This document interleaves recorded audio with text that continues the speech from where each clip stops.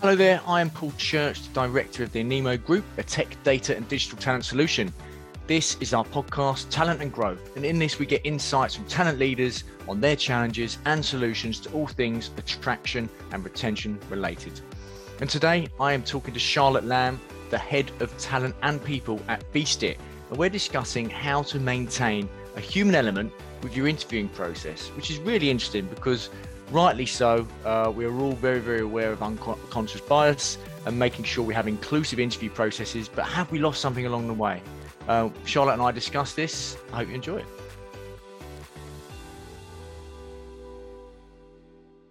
Hello there, and today I'm joined by Charlotte Lamb, who is the Head of Talent and People at Feastit. And today we're going to be talking about how to maintain a human element with your interviewing process. Charlotte, first of all, how are you doing? Good. I'm very well, thank you. How are you doing? I'm all right. Well, good to have you with us, and thanks for taking part in this. And I'm interested to have this conversation with you. It's a tough one. It's a good one, It and is. I'm think we'll enjoy it, and hopefully the listeners will get some value from it. So before we go into it, though, let's just talk a little bit about your journey and your background, and leading on to what you do right now for Feastit. Sure, absolutely. I mean, I sort of started out in the very typical kind of recruitment agency world for about 4 years, recruiting in the kind of creative industries, and loved that job, loved the team I had. It was a great company, but I always felt there was something a little bit kind of missing, just in terms of, not being able to kind of work on the follow-up experience, the employee experience. It was very kind of, anyone who has worked in recruitment, it's a lot of the same thing over and over again. And to progress, it's kind of more of the same volume rather than editing kind of the process. So I actually went internally to one of my clients, who's a really big events agency at the time, and got quite a baptism of fire learning all about HR and employee experience and recruitment process from inside, which was a very eye-opening, but loved it, really, really loved it. And that was in Manchester. At the time, I was really looking for a move down to London. So I did that for a year or so, moved down to a really lovely kind of talent and employer brand consultancy in London. Funnily enough, did a little bit of consulting at the company I'm now at, called Feastit. After that, I joined another talent consultancy company called Hidden, who have a really great angle on trying to remove unconscious bias and addressing kind of diversity in the creative industry again, which is just a real passion point. They were amazing. It was really sadly made redundant throughout COVID, which was absolutely gutting. I loved working with them, but opened up this incredible opportunity. I did a little contract in the interim and are now back at Feastit. And Feastit is a tech platform working in the event sector, really growing, just gone through some Series A round of investment, and I've been brought on, as their head of people and talent, doing all things people, all things recruitment, everything culture and everything else, really, anything they want of me. I'm trying to do that. That's sort of what brings me here, I guess. Fantastic. You sound very busy, so I appreciate you spending some time with us, even more so. So let's delve into this topic. So where do you think we have lost the human element during our interview processes along the way, and why do you think that is? I think there's a real kind of dichotomy in the industry at the moment where and as I mentioned with Hidden, working for a company that the kind of whole focus is to remove unconscious bias from the process, right? And by doing that, people look at blind CVs. They try to kind of remove any personal details throughout the process. So you really just focus down on skills, experience, which is a great way of doing it, a great way of kind of really addressing the diversity imbalance and making people not hire people like themselves, but actually hiring people based on that. However, there are some kind of platforms and ways of working where people have really pared it back to just basically completely quantify people's experience. You're really looking at them as kind of numbers and data, which does solve that problem, but does in the other kind of element just completely remove that human, that kind of personal culture aspect that goes in the interview process. Some people are still focusing far too much on that. I'm sure everyone who's worked in recruitment will have had somebody hire somebody because they just kind of feel like they might be the right fit, or they went to the same university as them, or they like the same band. And I think we need to really kind of find that balance, and the human element should never be completely removed, but it's just about kind of adjusting and understanding the unconscious bias that kind of comes in there.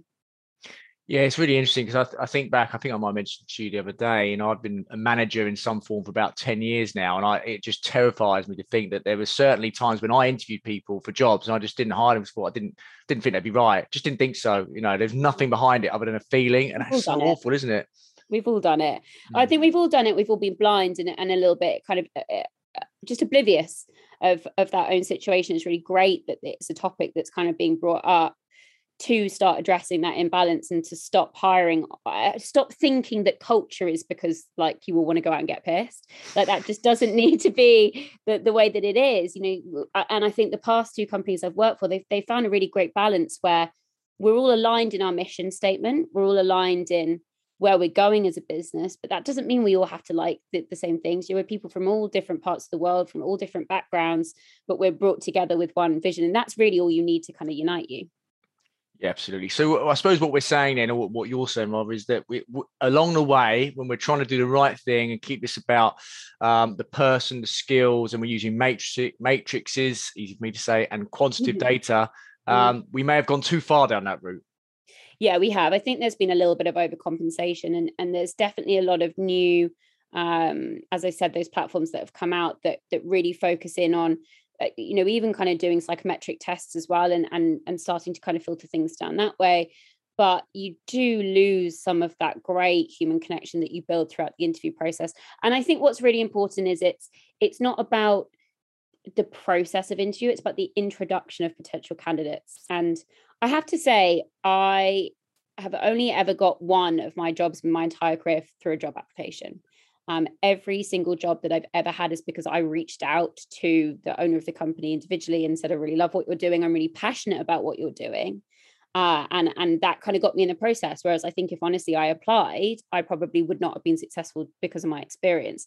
That part of the human connection, seeing that people can have the passion for what we're aligned in doing whilst not necessarily breaking down their skill set 100%. I think that's really important. We've just gone a little bit too far away. And I think as long as you can get those people in the pipeline at that early stage, open that human connection up right at the top of the funnel. Then if you want to kind of break things down so that you then remove that unconscious bias and the favoritism, that's when that can start to work. So how do we keep that process inclusive then and without the bias and still keep that human element? What do you think? I do think there is definitely a way that you can kind of, really looking at things that would normally not be measurable as measurable. Experience can be very hard to measure, but anything that you can kind of break down into numbers and start kind of quantifying it as data, if it's a designer or account manager, you can still kind of look at relationship management, for example. You can still rate that on a scale of 1 to 5 and set tasks around how you can measure that, rather than just having a really good conversation with someone. If you can start to measure and compare, that's the most important thing. I think the second thing that we can do, which always frustrates me, I've had this at every single role, is people always compare candidates to other candidates, right? And as soon as you're comparing people to other people, that's exactly where your unconscious bias comes into place. You're favoring people, you're finding things to prefer from one person over another. What you really need to do is compare each candidate that's in that pipeline against that kind of hard and fast job spec. That job spec is what you're looking for. That's the data. And as soon as you can kind of bring it back to that, you can still add that data, check your unconscious bias, and kind of really break it down to experience and skill set without kind of going down that whole route. Yeah, absolutely. And do you think are there roles you think where we don't need to worry about the human element? Is it just where it can do just down to skills, or is this with every role, do you think? I think it's honestly, there is a lot of variation in it. There are so many companies now that are 100% remote, that are completely tech-based companies. And these people are never going to interact. And a lot of them don't want to interact or don't really care particularly about the mission or the vision of the company that they're working on, because they will have been hired from a completely different country to work a project work, right? In that instance, I think, the human element, it is less focused, because really you are hiring somebody based entirely on their tech skills, right? And in that instance, as long as it's not removing any candidates from the process, as long as you're not being biased or exclusive in that way, like, honestly, I think if that works for your company and that's going to make sense for you, absolutely go for it. There are other companies that, for example, company I'm at, we're an events company. We're building a company that is literally leveraging the human experience. We are creating experiences for people, and we wholeheartedly believe that that is very, very important in this world. Therefore, if we had a company of people who didn't care about human experience or weren't all aligned in that and interacting with each other and understanding that that was important to what we're doing, that wouldn't work. You've got to kind of understand, I think, as long as the leaders are aligned and as long as the leaders know what they're trying to achieve from their workforce and their culture, then it will make sense. And that could be that everything relies on the human element and we can still measure that. Or maybe it doesn't really matter that much. It's just going to be more of a tech focus. Gotcha. As well as skill sets, is it okay to keep aspects such as values and behaviors in job briefs? And if so, how? I think so, as long as they've been defined in the correct way early on. I think people are getting better at values. People would kind of pluck them out of the air, I think, for a lot of startups. And innately, if they've been decided by the two people who run the business, there will be bias there, right? If it has been decided by the collective business, and you can, again, kind of quantify them down into behaviors should not be exclusive. You should all be able to be united in behaviors of the way that the company works. That's how you achieve things and how you achieve things together. That's not, discriminatory. That's just being more aligned in the way that you behave. So no, I think it's really important to have that. I think it's very important to have that, especially when you're looking at companies that have an element of human experience, because you want to all be working aligned and in the same way and be able to kind of be measured of your success in the same way as well. Yeah, agreed. And what advice would you give to other talent leaders around making their processes as fair and inclusive as possible, yet still treading that line and being personable as well? How do you do it? What advice would you give? There's just no right answer. And I think this is what's really difficult. It is understanding what is right for your business and deciding that as a senior leadership team, and then making sure that that's enacted throughout the whole company, right? So it very much starts about how your company culture is going to be. Once you can understand what you want from your company culture, what you want your people to be working towards together, you can then break that down into understanding what your values would be and therefore your behaviors, understanding about what sort of culture you're building internally, and therefore that would translate into the interview experience. You can, as I said, if you're building a tech team, it's a remote tech team, they're working on a project and you're really kind of indifferent as to that interaction, you can really go down that area of really just kind of interviewing people from tasks, and removing the human element from it as much as possible. If you want to build a company culture where you are really like a collaborative team, whether you're collaborating digitally or in person, you kind of really need to identify that and make sure that your interview experience reflects that. Whilst, obviously kind of always checking unconscious bias, I would say a blend of the two is best. Opening it up so that if people message you and reach out to you, you always give them that chance to have a phone call and give them the chance to kind of sell themselves to you on a person-to-person basis. But then as soon as they've entered to that interview process, that kind of actually really being measured against the role, that's when you not need to start looking at things objectively. That's when you need to start slightly removing that kind of human experience from the process and measuring them quantifiably against the data, the skills, the experience. Okay, brilliant. Well, look, thanks so much, Charlotte. I think you've given some really good answers to an incredibly tough question. So good work. I'm sure people might want to pick your brain on this. What's the best way for people to contact you around this or anything else? Honestly, message me on LinkedIn. And like, I am somebody that loves the human element of the interview process. I absolutely thrive off speaking to people on the phone. I get to do it all day, every day. And I get to speak to some amazing people. If anyone messages me on LinkedIn, whether they're right for a job or not, like, I will always engage with people, because you never know. You never know where people could end up, and you never know how you might be able to help them. So message me on LinkedIn, add me. I will accept everybody. I'm not picky. Happy to chat.